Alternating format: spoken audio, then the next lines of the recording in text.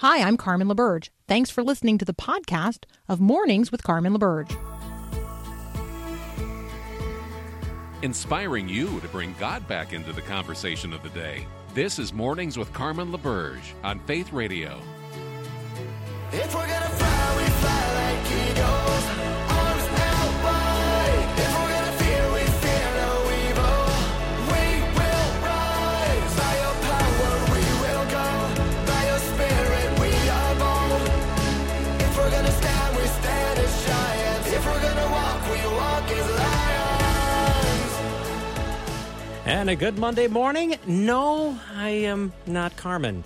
Yeah, Carmen's got the day off today. She's traveling back from a wedding, so I'm Paul, usually the producer. Today, your host on Mornings with Carmen here on Faith Radio. Ben Holson is at the controls, so yeah, he just waved. He's still waking up. This is kind of early for him. Anyway, thank you again for joining us. Okay, we just heard it a few moments ago, the Growing Your Faith verse of the day, which is Proverbs 23, 17 and 18. Don't envy sinners, but always continue to fear the Lord.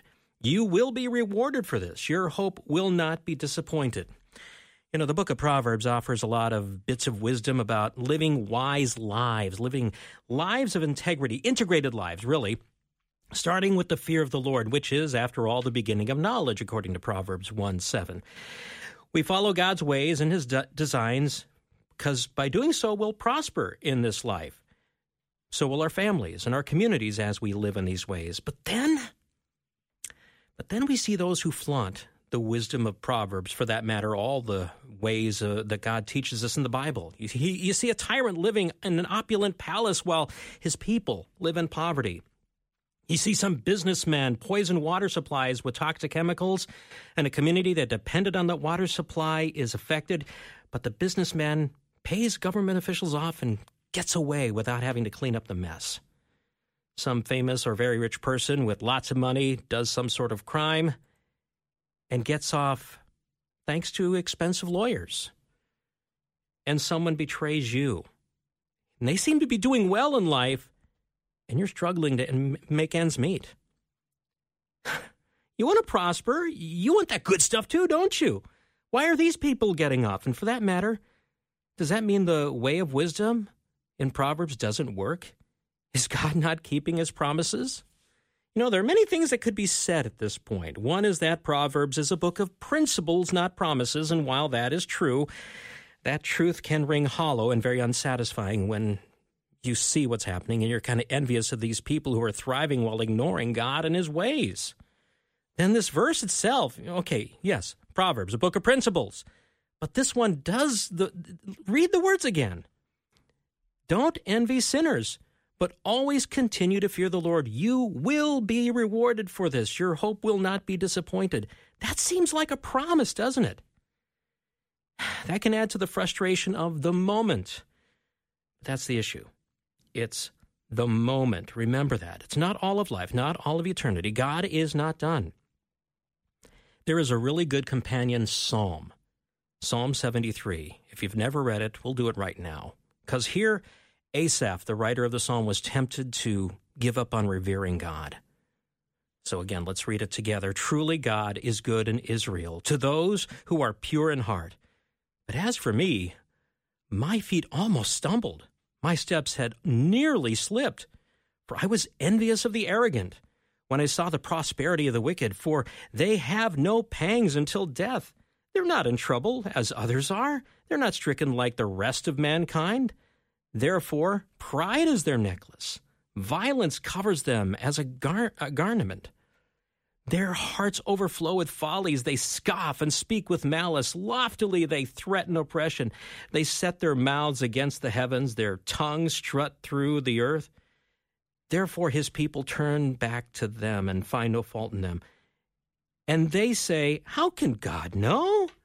Is there knowledge in the Most High? Oh, behold, these are wicked, and they're always at ease. They're increasing in riches. All in vain have I kept my heart innocent, and washed my hands kept my heart clean, and washed my hands in innocence. For all the day long I have been stricken and rebuked every morning. If I had said, I will speak like them, I would have betrayed the generation of your children. But when I thought about how to understand this, it seemed to me a wearisome task until I went to the sanctuary of God. Then I discerned their end. Truly, you see them in slippery places. You make them fall into ruin. How they are destroyed in a moment, swept away utterly by terrors, like a dream when one awakes. O Lord, when you rouse yourself, you despise them as phantoms. When my soul was embittered, when I was pricked of heart, I was brutish and ignorant. I was like a beast toward you. Nevertheless, I am continually with you.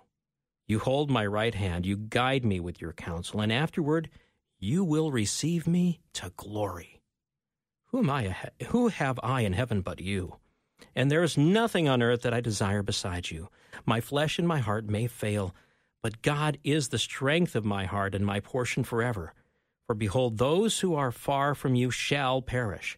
You will put an end to everyone who is unfaithful to you. But for me, it is good to be near God. I have made the Lord my refuge, that I may tell of all your works. Asaph was almost overwhelmed with envy, that is, almost. God will take care of this. If not in this life, he will do so when his kingdom comes, so just rest in him. Now, I want to quickly go back to verse 15 of that psalm, which said, if I had said, I will speak like them, I would have betrayed the generation of your children. This battle for faith is not just about ourselves. It's not about yourself. It's about others, especially our children. Your trusting and revering of God speaks volumes to others, especially to our children. So let's think about our children right now. And I'm sure you are busy right now getting ready, back to school time, getting the supplies and such. Maybe you're also thinking about, okay, how can I volunteer and support my kids' school? How can I be involved in my church's kids' ministry? And hopefully you're praying through all this. But let me ask you a very important question. Are you seeking God on your children's behalf? David Buehring from Lion's Share, one of our regular guests, will join us shortly to help us clarify the difference of just praying for and seeking God on your children's behalf, and hopefully move us into a more active seeking of God for our children. Here on Mornings with Carmen, I'm Paul, filling in today here on Faith Radio.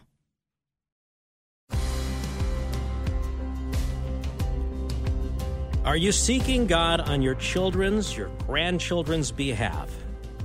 I'm Paul. This is Mornings with Carmen on Faith Radio. Maybe you're saying, well, I pray with my kids at bedtime. We pray for our kids ourselves. What else is there? Oh, Dave Buehring, there is a lot, isn't there? Hello, Paul. There is indeed. We can always be praying for our kids and grandkids. Yes. Dave Buehring is with Lion's Share, a discipleship ministry. You can find them at lionshare.org. But today we want to talk about, and this comes from a podcast you did last year, about seeking God on behalf of our children. Now, for people going, okay, I'm praying and all that, what does it mean? In your mind, when you're talking about seeking God, explain that to us. Tell us about it and how you and your wife practiced it. Yeah, so actually for me, I was first the beneficiary of it, Paul. I grew up in a home where my mom would get up at 4:30 in the morning, and she'd get away by herself with her Bible, and she would pray for her husband, myself, and my brother Tom, and for our nation and the nations in the earth. And she would intercede for us, and she'd really pray and cry out to the Lord. And she kept these little red notebooks where she would write down her prayers. And yesterday, Paul, yesterday actually was my birthday. Today is my mom's birthday. Oh. And she turned 90. And so what's your mom's name again? Evie. Happy birthday, Evie. And so mom just turned 90 today. And so we spent the day together yesterday with my family, kind of celebrating. And I was reflecting on some of those kinds of moments in her life. So I would say that as a guy now that's been in ministry for let me do the math, 46 years, been following Jesus now for 51 years. A lot of that came because I had a mom and dad too that prayed for me. And so I feel like first and foremost, I've received the benefit of that faithfulness. Okay, but it wasn't just praying for you. What was happening in those prayers, I guess, is the question. Yeah. And so my mom would begin to really pray for things like my future, the giftings that I had, that they would emerge. Like I remember when she met Cheryl for the first time and knew we were engaged, one of the opening lines was, "I've been praying for you for many years."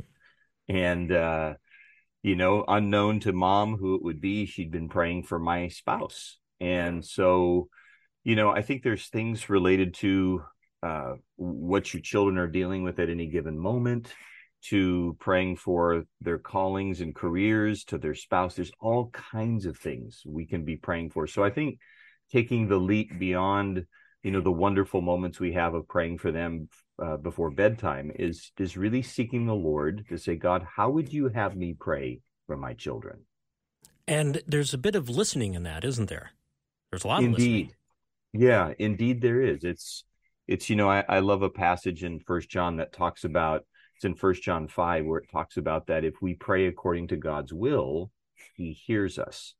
And so it's one of those places for me as a young guy. It's actually one of the memory verses my mom's Bible study when I was probably 12 was going through. And so it's been stuck inside of me for a lot of years. And it's that reality that when we go to prayer, it's not just meant to be kind of the shopping list or the wish list. It's actually a bit of a listening. And so there's a posturing, because I say it this way, maybe a purposeful posturing of prayer, where it's setting aside some time to say, God, I'm praying for my child or my grandchild, and I just want to know how you would have me pray for them, and letting the Lord put some of those thoughts and impressions into your heart and mind where you can specifically begin to pray for them.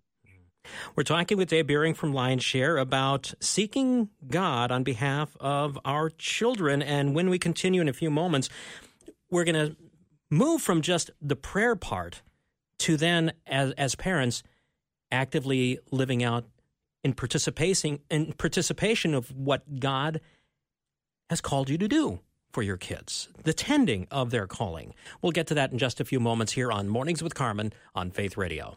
Thanks for listening to the podcast of Mornings with Carmen. As you know, this is a rebroadcast of the live radio show carried on the Faith Radio Network. There's a lot going on at Faith Radio. Tons of free resources just waiting for you and for you to share with others at myfaithradio.com. How does that all happen? Well, it happens through listener support. So Faith Radio, Mornings with Carmen, all available because of listener support from listeners, well, just like you. If you're a supporter, thank you so very much. If you'd like to become a supporter today, just visit myfaithradio.com. And again, thanks for being a part of what we do every day at Mornings with Carmen.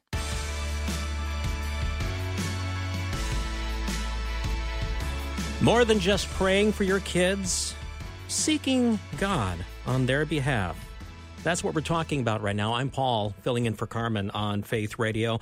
And Dave Buehring from Lion's Share is joining me, and we're talking about seeking God on behalf of our children. And Dave, I want to back up just a little bit, because I remember when I listened to the podcast that you were talking about this, you talked about how you and your wife had those certain times a year you would kind of get away by yourselves and do some intentionally seeking of God on behalf of your kids. Now, these were kind of with transition points, maybe in the school calendar or life calendar, wasn't it?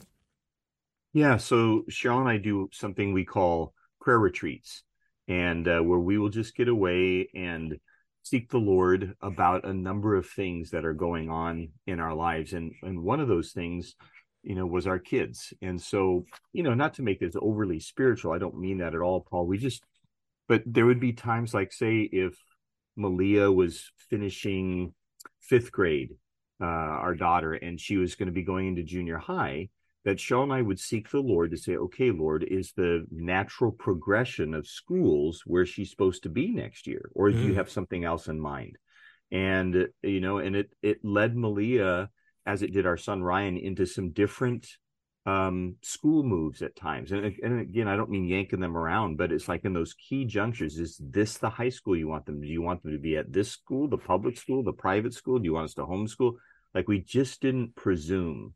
We asked the Lord. And, Paul, one of the blessings for me, like my son Ryan, where we ended up, having him go as we sought the Lord for his high school years, like his best friend to this day, and Ryan's now 39, his best friend to this day came out of those 4 years of high school. And so he's continued in friendship with this young man named Jesse now for about 24 years. And so I think there's a reality of seeking the Lord, not just presuming because, well, in our district, this happens and this happens. It's actually, Lord, do you have anything else in mind here? And not presuming. And sometimes when you seek the Lord about that stuff, he drops some things in maybe that you weren't expecting, but it ends up being a true blessing in your child's life.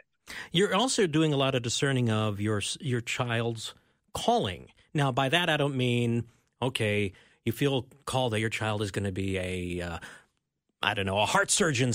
You're not talking about the occupation per se. You're talking about something deeper as far as their calling. Explain that.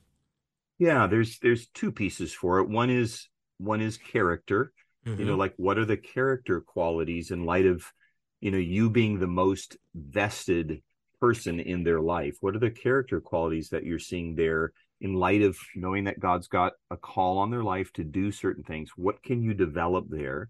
And then the other side of that, Paul, would be it's like paying attention to maybe interests and abilities. Like, for example, are there certain, particularly as they get more into junior high and high school, are there certain groupings of people that they tend to be drawn to? Like, is it a certain group of people, like, hey, they're really drawn to Native Americans, and there's this passion they have for the precious people of our country that they want to serve them and bring the gospel to them, or is it something where they have this mercy gift and they're drawn to people with particular needs? Or is there maybe certain tasks, like you just see, hey, whenever there's kind of nothing there, they go create something out of nothing, or there is something there, but it doesn't seem organized, and your child tends to go into that setting, and they just have this natural ability or a spiritual gift even of administration where they organize it. You just go, wow. And so I think exposing your children to various kinds of opportunities where you can watch them and observe them, or even inviting them to come alongside you and serve with you in some capacity at your church, just have them tag along.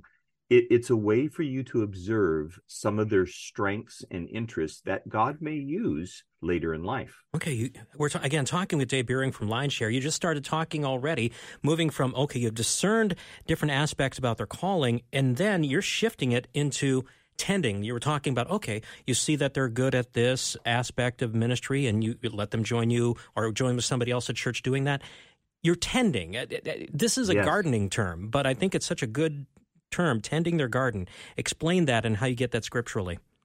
Yeah, I think, when we look at things in the scripture, you see things like, for example, Psalm 139 at the beginning of verse 13, it says, For you formed my inward parts, you knitted me together in my mother's womb. And in 14, I praise you, for I'm fearfully and wonderfully made. Like God has tucked some things into your child before they were born. I think of John the Baptist. It says, before I formed you in the womb, I knew you. We see the same thing, with Jeremiah. And so there's this recognition that God created us, and in our mother's womb, some of these things are there, and it's our responsibility to draw them out. I've coached high school football over the years, and that was an interesting place with high schoolers to be able to see giftings that were there. Like there were some that had these leadership giftings. They would step on the field and kind of command the huddle, so to speak, and boom, people would follow. There were others that had great attention to detail. Like I didn't have to worry about putting them in that position because they would pay attention to detail because of how they were wired. So it's just through normal everyday life. It's as mom and dad, grandparents paying attention and then coming alongside to encourage in those areas. It's a way you can tend them. Okay, I'm thinking of the movie The Mighty Ducks, and there's that one kid who's not the best hockey player, but he's the one who can strategize so well, and he came up with the plans. So it's kind of, he may not be the best player, but look at what he's gifted at. Yeah, Farm exactly. that, grow that. And then one last part about this discussion, when you talked about intentional tending, we as parents, as grandparents, can serve as gateways. Yes. Explain that. Talk about being the gateway. Yeah. So here's a question as parents and grandparents you can ask yourself is, what has God given you that may benefit your children? In other words, things like, for example, passing on some of your skills and talents.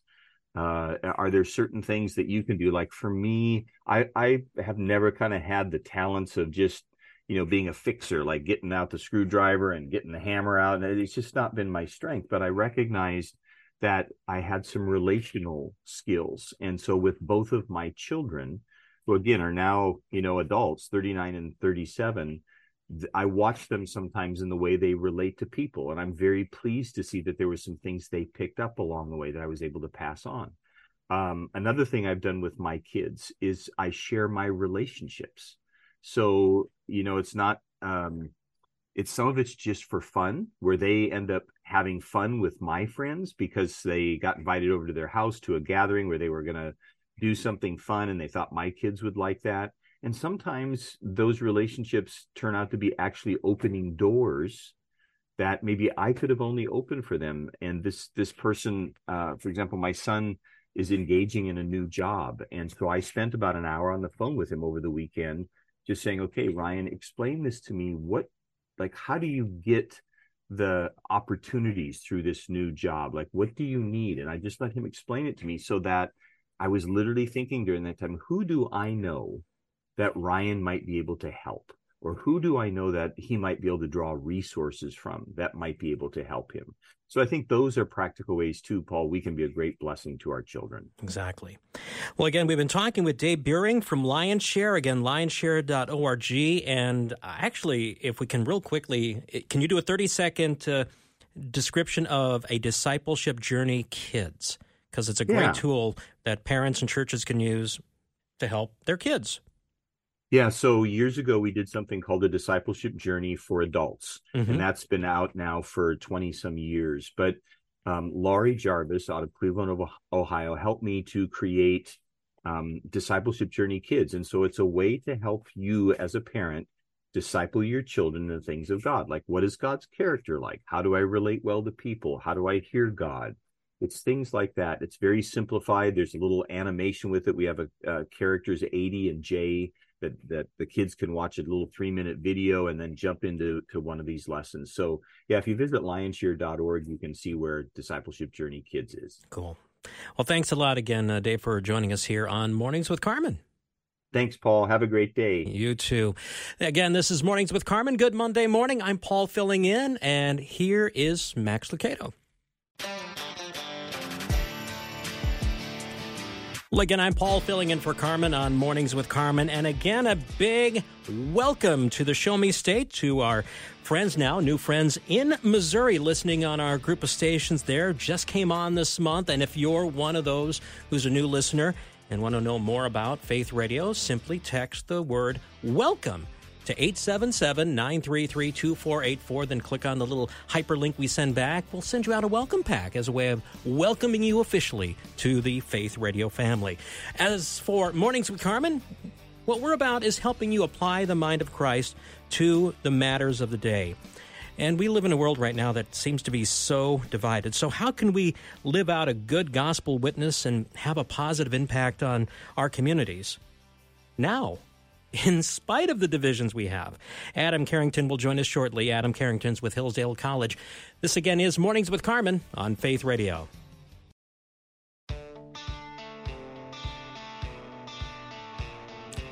Blessed are the peacemakers. Oh, something we need so much in our increasingly divided world.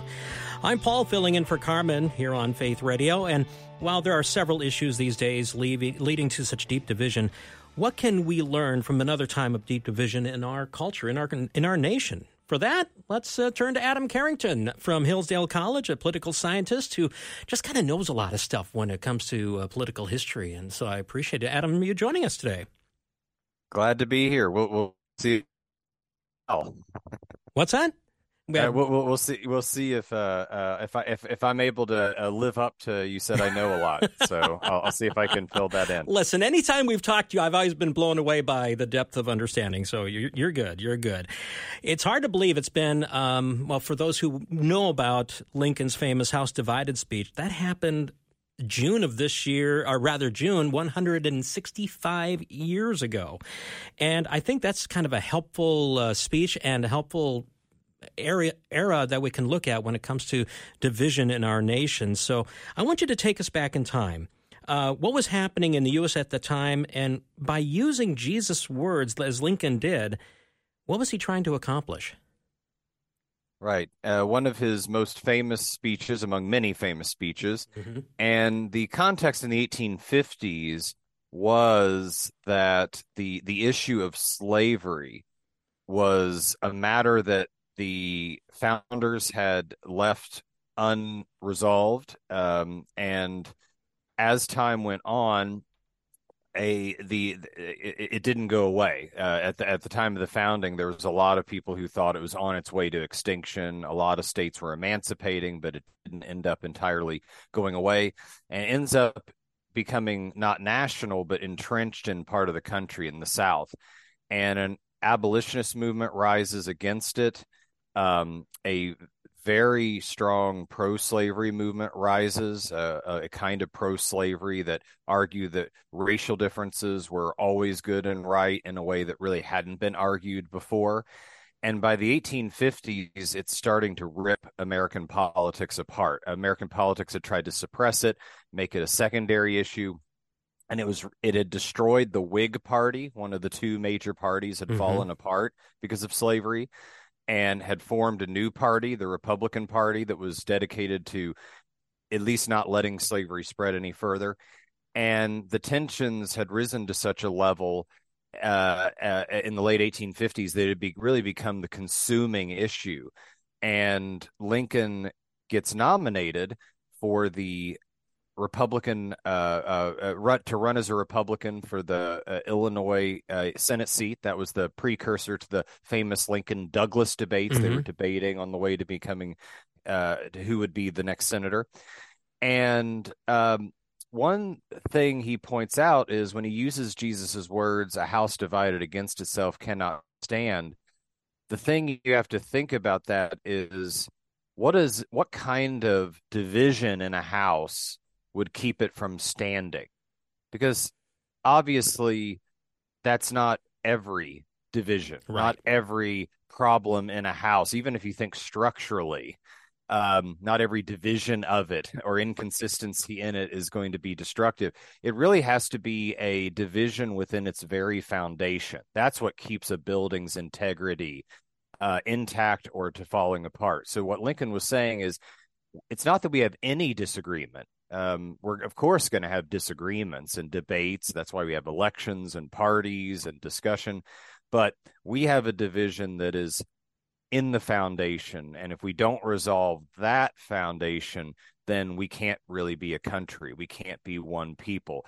And he pinpointed slavery as that. And I think what he was trying to do is separate out an issue like slavery that really has to do with, are humans equal? Who should rule? Who shouldn't? Fundamental political questions, from things like how high should we have a tariff or not? How high should a tax rate be? Things like that. So I think that's where it's maybe got some use for us, is we have to ask, if we're a house divided, it has to really be a foundational question, and we shouldn't let the heat of the partisanship of the day reduce everything to a foundational question. But we also shouldn't deny that there might be some more foundational questions that we have to work through. What do you think are some of our foundational questions right now? I would say that some of the foundational ones they really usually go down to what is a human being and what do we owe to human beings because of their humanity. And I think that we have two, I would say, predominant issues. One has to do with what are human beings as far as when does their lives begin or end? So questions of abortion and euthanasia. I think that we are having a debate about what it means to be human sexually, and this has to do with sexuality and issues of sex. And I think we're having that struggle. And then I'd say actually a third one. Those two are kind of thinking together. Is the question of how do we rule as a republic? We have a lot of our government that is being run not so much by the consent of the governed, but by bureaucracy. And it has its advantages and disadvantages, but it's a system that I think is in pretty steep tension with a representative government based on the separation of powers. And so I think those are the kind of issues where Americans do really need to ask. We need some kind of consensus on this, because it's based on how our system of government that's set up is how we're going to actually make laws, have elections, and go forward. You really have to have some basic agreement there. And what is a human being as far as when life begins and other questions like that is going to be the basis for how we make just laws. So I think those are ones that we do have more of a house divided. You wrote in the article, actually, you closed the article with some of Lincoln's opening words where Lincoln said, if we could first know where we are and whither we are tending, we could then better judge what to do and how to do it. And then you go on to say, we too must judge America's current state and tendencies. We too must ask what to do and how to do it. A house divided against itself cannot stand. So let us strive for renewal of our old foundation. Let us so renew for the sake of a better future. So again, when you're talking about renewal of the old foundation, what are you getting at there? Yeah. And so one thing I had said prior to that, I'll say one thing about the part you read, that Lincoln is saying you can't just rush in and not take into account circumstances and say, well, here's the answer every time when there's a problem. We have to know what's our problems now, how are they manifesting. But the other thing I say is, I don't tend to think, as some have tried to argue, that that this ends in some sort of, violent civil war. Some people have tried to say that how the slavery question was finally resolved is going to be how we're going to resolve ours. I tend to not think that's the case. I think what will happen is, through a series of debates, publicly, privately, in elections, campaigns, other things, we will reach a new consensus. But I say, before what you read, it's not always clear that the new consensus will be better than the old one, or that it won't be a mixed bag or something like that. So what I'm calling for is not merely can we get past our disagreements and find a new consensus, have the foundations be sort of strengthened so that it's not a house divided, but let's try to make them better, or at least the best possible. And at least my implication there is, I still think what the American founders built, well, certainly as any human-made institution, not perfect, did have, I think, fundamental important insights into both how we should govern and what human beings are and what they're owed. And I think that any new consensus that moves further away from that is maybe a new consensus, maybe peace, but not necessarily better as far as how we're going to be living our lives together. So I want consensus and peace, sure, but but on the best grounds for treating human beings as made in the image of God, as a republic that's based on the consent of the governed. How can we affirm those principles given our current debates and discussions? I guess one added question I'd have, because, Mornings with Carmen, we're here to help you apply the mind of Christ to the matters of the day. So in all of this, we as ambassadors of God's kingdom first, how do you feel we should be part of such a renewal? Yeah, and this is where, and I know we have talked about this a few times, and it's helpful to constantly be trying to reapply this, that God has instituted both church and political government for our good. The church is going to be the everlasting kingdom that will reign forever. The political governments will not. But I think what it means is that we have to understand that God has placed these governments and instituted them over us to do certain goods. And those certain goods are meant to be in conformity with our nature, in conformity with God's purpose for our lives. And so I think we have to be asking those questions, and I think questions about the pro-life movement and how it is operating, questions about having a government that respects the separation of powers, and there's all sorts of things I think need to be done in relation to that or could be strengthened. I think we can say that we should not put our salvation in those results, but we can say, how can we make this institution God has instituted for our good realize its God-given goal even more and more, so that our lives on earth, as they are on earth, waiting for the new heavens and new creation, is the best it can be. Mm-hmm. As we continue our conversation with Adam Carrington here on Mornings with Carmen after a short break, there seems to be a growing movement of third parties. As a matter of fact, last week there was a big event that happened with this organization that calls itself No Labels, and they're thinking, okay, we may run a candidate this year for next year, that is, for president. Is this something that a Christian might want to be involved with? Anyway, we'll talk about that with Adam in just a few moments here on Mornings with Carmen on Faith Radio. If you're a new listener, we want to officially welcome you with a free welcome pack gift. Request yours today at myfaithradio.com.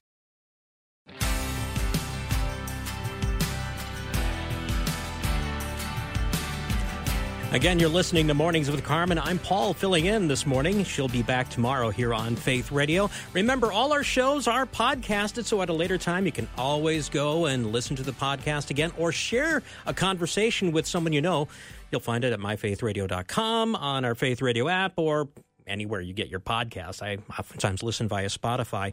We again continue our conversation with Adam Carrington from Hillsdale College. And in the news lately, there is a growing movement that calls themselves No Labels. They're a political entity. They're made up of people from both parties, but they're calling for maybe a difference in what's happening right now, Adam, as far as political campaigns. And okay, give us a background of No Labels, and then we'll go into the talking about what the power of third parties can be. But first, again, what is No Labels?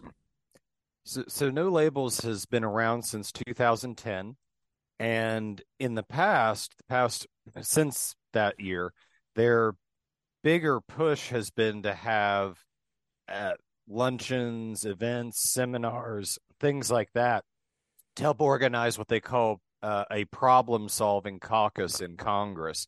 And the idea was a push for moderation, a push that's not by being no labels, not defined by a particular ideology or party, and to try to find a way to get things done, and to find, are there ways of meeting in the middle to accomplish some of the divides and differences that we have.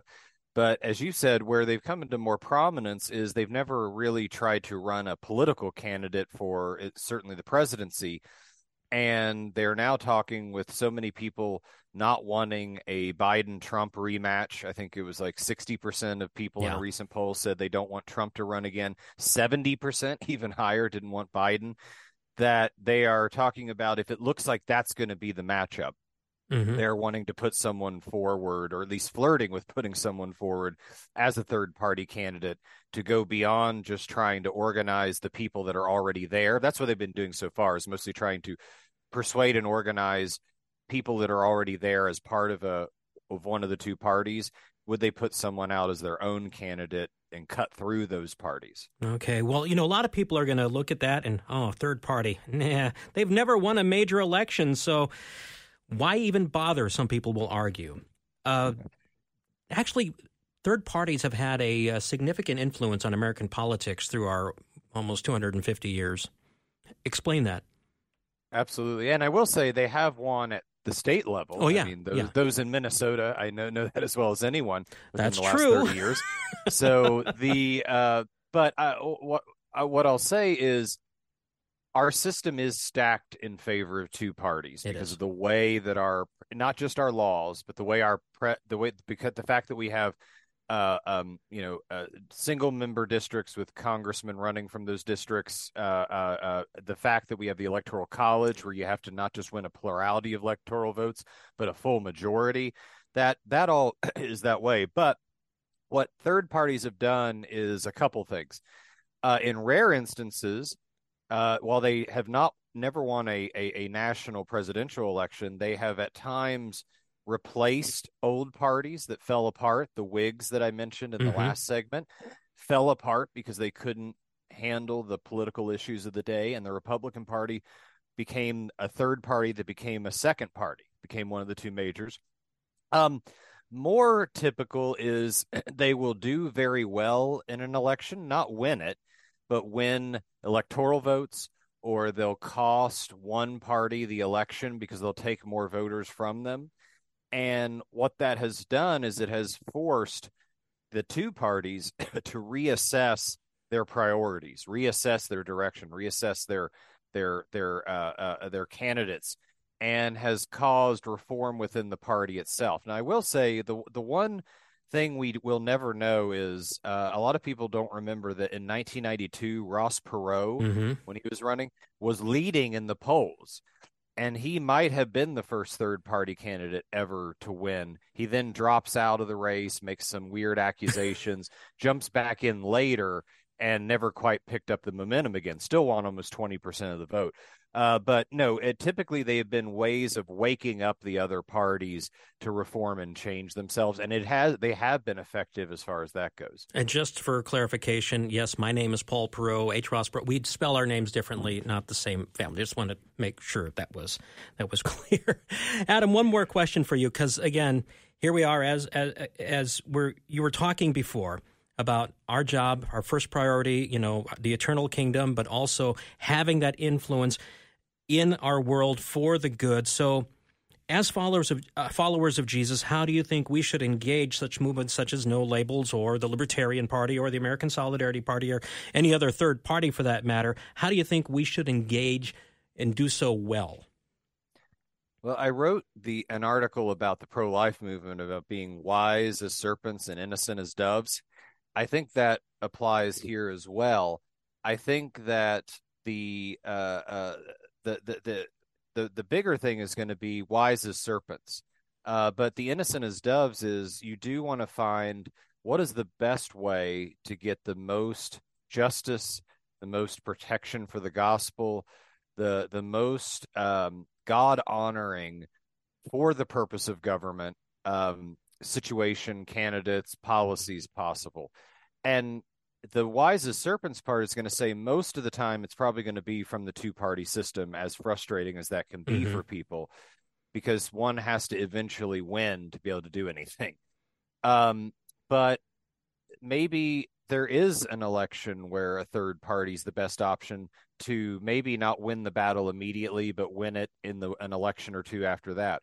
Or maybe there might be finally an opening where enough people are fed up with it, and this might be the one time in American history where that changes. I mean, we've seen such extraordinary events happen. You never know for sure. So I think Christians first need to know where they stand, be clear on the gospel, be clear on justice, be clear on the role of the state in human society from God's perspective, and then engage, once you're sure of that, in the difficult question of what's the best way to accomplish that. And third parties, I don't think are a long-term permanent solution, like we're going to have a 3 or 4 party system permanently, but they could factor in. And I think that's a question of where are we next year? Where are we in future elections? The Christians have to show wisdom in addition to sticking to their principles.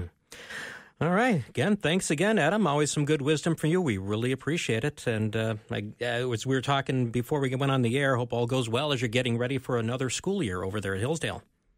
Yeah, same to you all as well. It's such a privilege to be in the business of trying to teach and educate the next generation of citizens, human beings, but also here as their members of the church. So wishing you all the best, too, at your institution as well. Thank you so much. Again, Adam Carrington from Hillsdale College. You can find him on what used to be called Twitter. Anyway, we'll talk about that in a moment, but it's AM Carrington, right, at Twitter?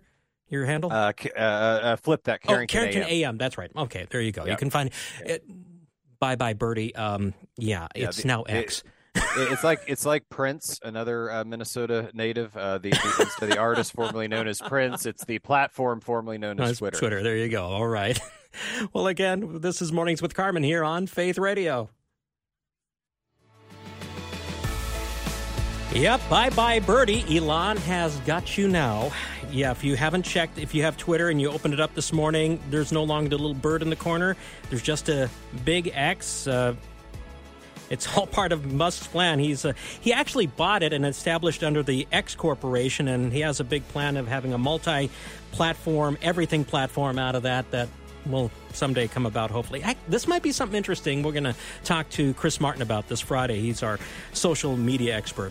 Anyway, thanks again for listening to Mornings with Carmen. Remember to check out the podcast at myfaithradio.com on Mornings with Carmen and share it too. Or better yet, subscribe to the podcast. Get it every time. Again, you can do that at myfaithradio.com or on the Faith Radio app. More to come here on Mornings with Carmen. I'm Paul, filling in today here on Faith Radio.